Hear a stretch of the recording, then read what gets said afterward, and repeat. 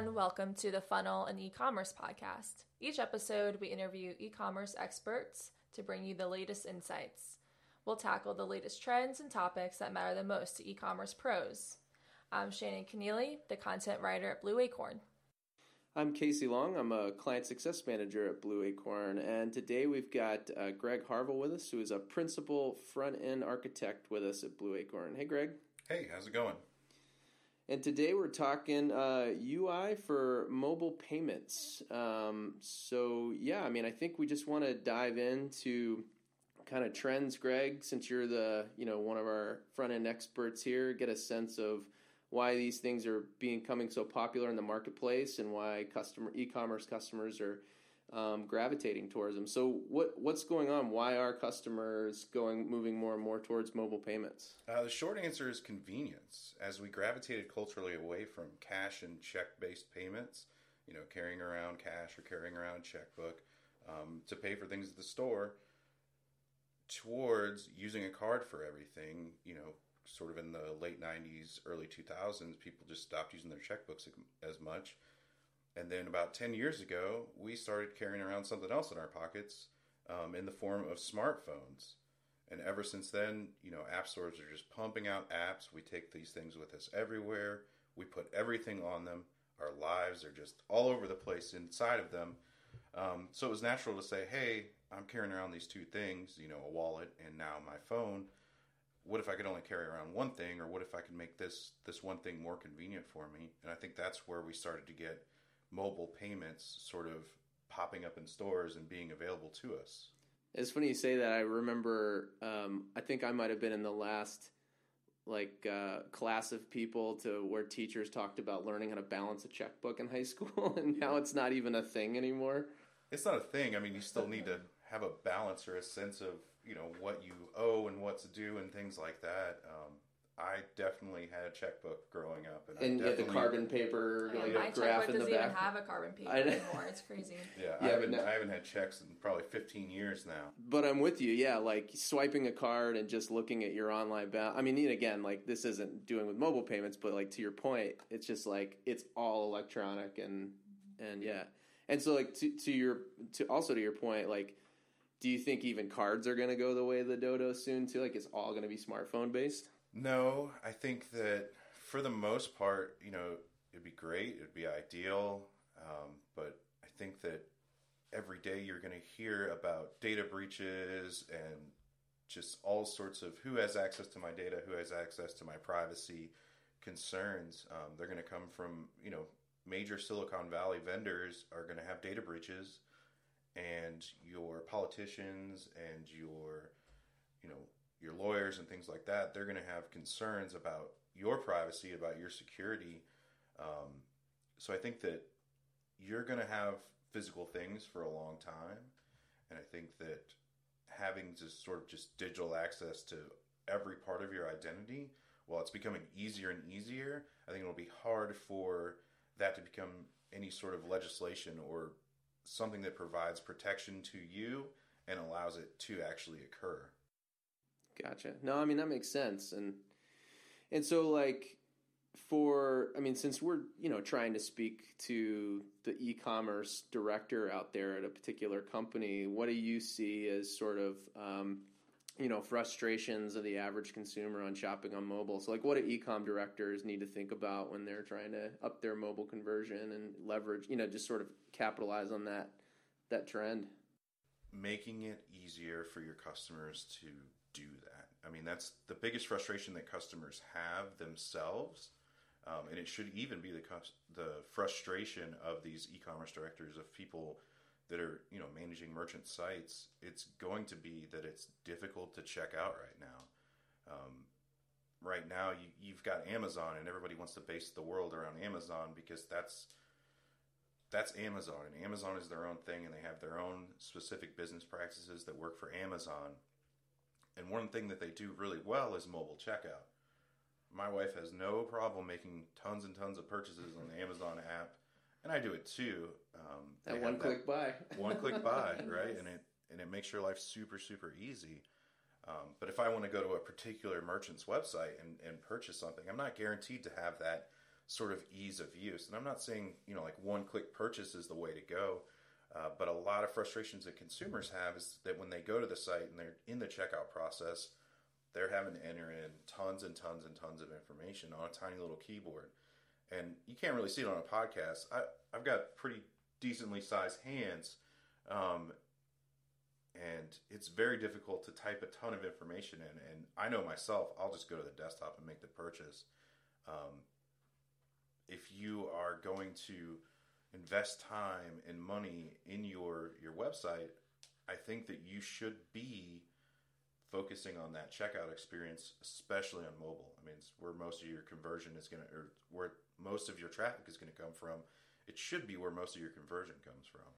Yeah, I mean, I can think of times where, like, I've seen a paid ad come through on Instagram. I click through to the website, and for whatever reason or another, I've bounced just because this experience on mobile isn't great. And I don't know that I would have, that I've necessarily remembered to come back to it later because I haven't been near a desktop kind of thing, like that social media experience, like of being able to see all your products and purchases and things like that, or get these unique ads that are just so tied to you and things that you've seen, seems really, really convenient.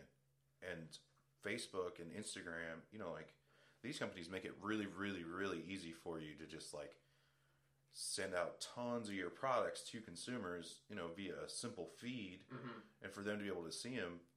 But at the end of the day, like, you still have to do other work. It's not just like turn it on and that's your one answer. If we're bogging down and, like, putting in our credit card number or or our PayPal login or something like that, then what's the point, right? Like, I'll put everything in my cart, get ready to go, be ready to make the purchase, and then as soon as my credit card doesn't autofill, I'm just like, okay, never mind. I don't need that. Like, I don't need it that bad. Yeah. So I'll spend 30 minutes browsing, adding things to my cart, and then just forget about it. But sometimes I think I'm smart about it too, where I'll just like, I'll just add it to my wish list, and save it, and then go purchase it later on the desktop.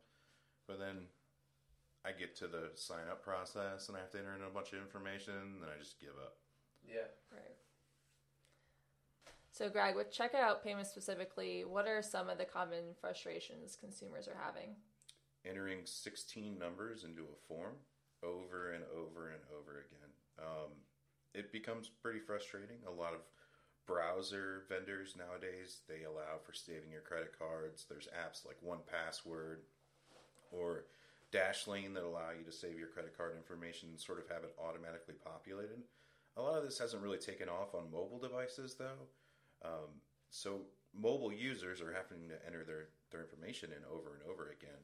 And Apple and Android have both sort of created systems of making that a little bit easier. They're not consistent between the two vendors, though, and they're a little bit hard to integrate on your site from time to time, such as being able to take a photo of your card and have it automatically scan in the information. Or things like Apple Pay, Google Pay, Android Pay, Samsung Pay. We can go down the list of those. They're good ideas in theory, but until people actually start integrating them into their sites the way that brick and mortar stores have, it's going to be very difficult for people to sort of get on board with it. Yeah, I actually used to memorize my credit card information, 5 years ago when you're used to always putting your credit card information online. Now with Apple Pay, I've never bothered to memorize my credit card number because I didn't need to. So now that's what stops me from making online purchases. I just don't know my credit card info.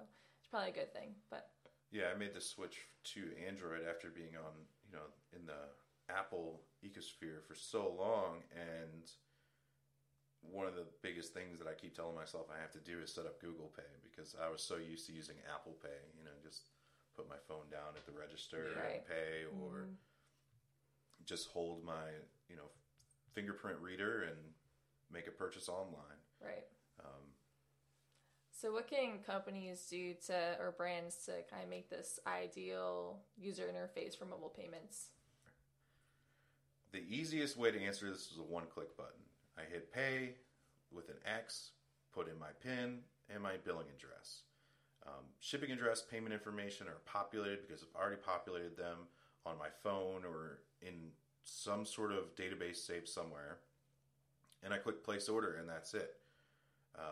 that's the easiest way to do it in the sense of for the user, but for a vendor or merchant to be able to do that would require an incredible amount of work and effort on their part to have their e-commerce site do this. The easy way to do, or the easiest sort of things to do, would be to make the payment process as much like the actual payment method as possible. One thing I like to do, and that we've done on plenty of sites, was to make the credit card form look like the credit card.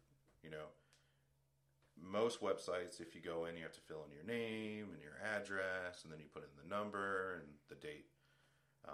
But I like credit card forms where it's just like, hey, what's the number? What's the name on the card? Date, time, and expiration date, but instead of being like, you know, May and 2021, have 05 and 21, just like it appears on the card. I think that's super convenient for users because then they're just filling out information. And I also really like it when merchants basically just ask for the bare bones information. A lot of e-commerce websites, the billing information that they request is just astronomical. They want your name, the name of your firstborn, your address, your social security number, blah, blah, blah, when really it should just be your zip code, because that's how they're going to authorize it anyways. I never have to put in anything but my zip code at the gas pump. Why do I have to do it when I'm purchasing something that's 99 cents?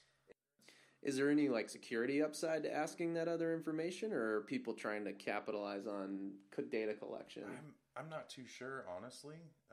It could be both. I think it really depends on the merchant. I think it depends on the payment processor. A lot of payment processors out there require all that information from an e-commerce system, but there are some that allow you to, you know, just take a zip code. For most merchants, though, the reason they don't want to do that is because they have to pay more per transaction. And that cost per transaction, it adds up. If you're selling $100 million worth of goods a year and you're having to pay out thousands and thousands in transaction fees, it's not, you know, you're losing on your bottom line. Sure. So, you know, when it becomes so easy to make a purchase, I'm assuming this will probably help boost the company's revenue. Yeah, I think if we look back to convenience, you know, it allows customers to make the purchases quicker. They're not worried about filling out things over and over and over again. I know that I love it when I can just hit a button and make a purchase, especially when it comes to billing information. Your billing information doesn't change that often. Sure, you may ship to 10 different locations, but for the most part, we have one or two payment methods that we use to make purchases online.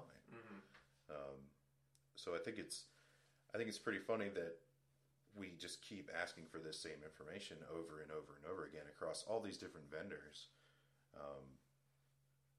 I am interested to see what vendors actually do with that information.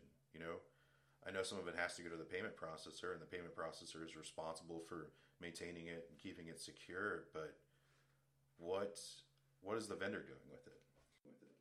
Yeah, no, I mean, it's an interesting question. I think if I understand sort of your position, it's like the merchant's going to require a bit like however many fields of information, data points to just authorize the transaction, and then the brand has got to make a decision about what other data should they ask for, what is the impact of to making customers bounce on that, and then what value are they getting for that extra data? Like, is that sort of the calculation? Like, I could ask for 20 more data points in checkout under the assumption that, like, ooh, maybe we'll leverage this for insights later down the road. But are you really? And I think with GDPR and like PCI, you think they want to minimize the amount of data that they're actually. And there's so many other ways to get information about your users nowadays that I don't think that just like their billing information is as useful as it used to be. Yeah, like mandating it in checkout, like the risk reward of like losing the customer and getting insights. Right. You're not going to mail them a physical catalog. Yeah. I mean, right. You know, I still get an IKEA catalog in the mail every once in a while, but most vendors or most merchants aren't going to send out catalogs. And if they are, they're going to do it digitally. So what do they need? Your email address? Right. You know, If they need your location for personalization or whatever the case is, they've got that. Right. It's not based on your address anymore. It's based on your IP. It's based on your geolocation. So I don't think it's relevant anymore. And so architecturally, Greg, like what, so like, so let's say we've got we would be dealing with a new brand or something, and they're, don't have a great online presence today, and they want to start, cultivating that personal online experience with their customers on their brand website. Can you kind of give sort of an overview of how you'd integrate a good mobile payment architecture in your e-com platform? So I'm a big fan of data and testing. I think merchants can gain a ton of information from looking at analytics or from testing different scenarios to see how they perform. If your view count is pretty low on tablets, stop spending money on developing on tablets. Maybe you only need 2 breakpoints. Maybe you only need to support mobile and desktop. If you're not having a lot of conversions, check out your checkout funnel, check out your shopping funnel to see if there's a drop-off point. Usually with conversions, the first place we like to start is with checkout. Don't be afraid to test the checkout to see if there's improvements that you can make. Especially nowadays with the convenience of mobile payments, might be time to invest on that. But again, it may not be right for your business.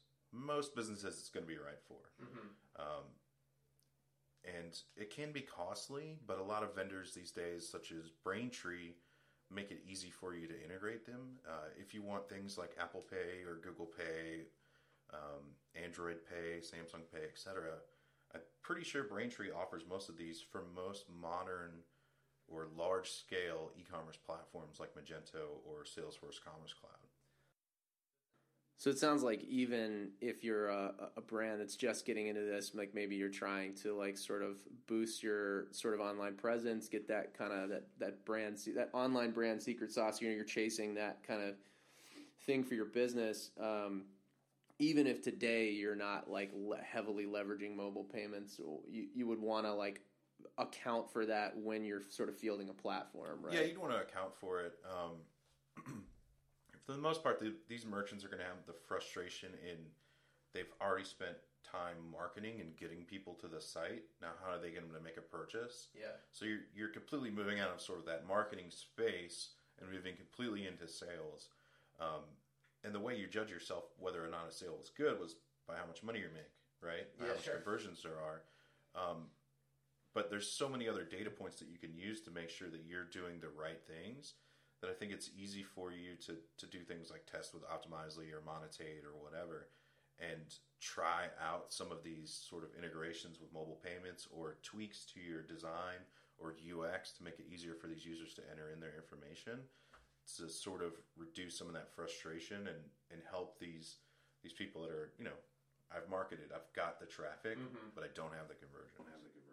It sounds like the ever-present theme in this conversation is like, you can't just throw a widget at it, right? Like you can't just say we're gonna go after Apple Pay because if your checkout experience is inconvenient, if the funnel sucks, right? Right. I mean, it could be that you've integrated it and people use it, but they're having difficulty at their shipping information. If they have to enter their shipping information first and they're having difficulties there, maybe it's time to put in like Google autocomplete for addresses or whatever the case is. But testing stuff out and trying to improve each individual step of your checkout is always a worthy investment for customers. The worst thing that you can do, or the worst information that you can find out by testing, is that it doesn't work. But that's not bad information because now good thing I didn't permanently make this change on my website because we would have been losing tons of money. So I think testing sort of your checkout, sort of your funnel to make sure that you're doing the right things is part of it. And I think that focusing on things that users think is convenient is also important as well, whether it's mobile payments or social login or whatever. I think these are very important things that go well together and, help when you're looking at your data and things like that, help you make decisions about what you should be doing. At a certain point, is there, can you integrate too many payment options, kind of like that that grocery store study they did where there are so many cereals or whatever product it was that no one bought any because they were so overwhelmed. Is it kind of, you just only want to use a few different payment types? Because now you have micro lending, mobile payments, just normal credit cards. There's so much out there that kind of have to figure out what, I guess, your consumers would want and use. Yeah, I think it's really going to be dependent on your business and what your business does. Like if you're selling B2B, obviously you want to make purchase orders available or line of credit or whatever the case is. But if you're, selling just to direct to consumer, I don't think you need a lot of payment options, right? I go to the grocery store and I'm making a purchase. I can pay with cash, I can pay with check or money order, or I can pay with, my credit card or debit card. I think that it's a little bit hard to do, cash and check online. Not that it's impossible, but I think just a credit card processor is pretty standard for people to use. And people understand that if they're going to make a purchase online, they need some sort of credit card. But to Shannon's question, I wonder if is there a point of diminishing returns in terms of non-conventional mobile payments you could chase? Does it get to a point where you're you have Amazon Pay, Apple Pay, PayPal, credit card? Is there sort of a nice balance that you've seen? I think works? The biggest balance is in the actual modules and payment processors providing sort of that switch for you. Like if you use Braintree module on Magento 2 and you enable mobile payments, it's only going to show Android Pay for Android users and Apple Pay for Apple users. It's not going to show, you don't have to make a selection or anything like that. It's just one or the other. I see. So if it's done, if it's implemented correctly and it being a suite of mobile payments, it shouldn't be cumbersome for the user. Yeah, it definitely shouldn't be cumbersome for the user. The user shouldn't have to make a decision at checkout what sort of mobile device they have. Yeah. There's a generation of people out there that don't know what mobile device they have, that have a Windows phone and are calling Apple for support, or, have an iPhone and are calling Google for support. I mean, right. Consumers range in their knowledge and what they understand. Now, the person that's calling Windows for an Apple phone support probably doesn't have Apple Pay set up. But if you cater to sort of multiple people but don't try to overwhelm them, have mobile payments and have the ability to just enter your credit card information. Yeah. Most of your customers are going to be able to check out. And I think at the end of the day, just by enabling mobile payments, you may get a little bit of an increase in the amount of conversions. I imagine, too, there's, going back to what you were saying about data and testing, if you do have solid data about who the average demographic you're selling to is. I know, we have a client here whose customers trend older, maybe they just don't chase Amazon Pay or something as a weird, maybe they stick to fundamentals and just get invest their capital dollars in a really slick checkout with one or two mobile pay options. Making it easier for their older demographic to use the checkout. And I think that's the balance you have to use. Things like Google Analytics provides some sort of demographic information, but there's definitely more ways to get that information. And most businesses know their demographic pretty well. If you're selling thread online because, most people make quilts and buy thread from you, you're probably going to have a lot of older generation of women who are making quilts that want to buy thread from you. And so you have an idea that you should probably structure your site to match them. The same goes with checkout, right? You're not going to want to just throw away your checkout and have it be just some ancillary thing where you're not making any sort of visual changes to it to appeal to your clients. You're going to want to be able to focus on your clients and your business in the checkout. I'm not saying change the checkout. Magento, Salesforce Commerce Cloud, Shopify, all these e-commerce brands have spent a lot of money on making their checkouts good checkouts. They have people, they're well tested. They have people visually test it to make sure that, the visuals work and things like that, that the UX is appropriate. But I think at the end of the day, you still have a business to run and you still need to make sure you're providing the right solution for your business.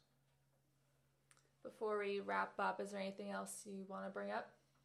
I think convenience is key. Making it really easy for your consumers to check out is the way you're going to make the most return on your investment. And if you're testing that, you're going to make a lot of business choices that are based on data, that are based on actual information. If you're not testing it, you may be making the wrong choice. I think if you focus on convenience, like I said, you're going to want to make decisions about things like mobile pay and about improving your checkout to make it easier for your users to check out and convert. And make sure that you're making the right decisions for your business, because you're not going to be in Amazon anytime soon. You're not going to be able to compete in that space with Amazon and Walmart and Target and stuff like that. And they have their businesses and their websites are set up the way they are for their businesses. Make sure you're setting it up the right way for your business. All right. Thank you, Greg, for joining us today. This was fun. So anyone listening, you'll be able to find all of our podcasts wherever you typically listen to podcasts or on the Blue Acorn website. If you're looking for ways to improve your existing e-commerce site or considering a new e-commerce platform, please feel free to reach out to Blue Acorn. You can email us at info@blueacorn.com or call 843-793-5641. Until next time.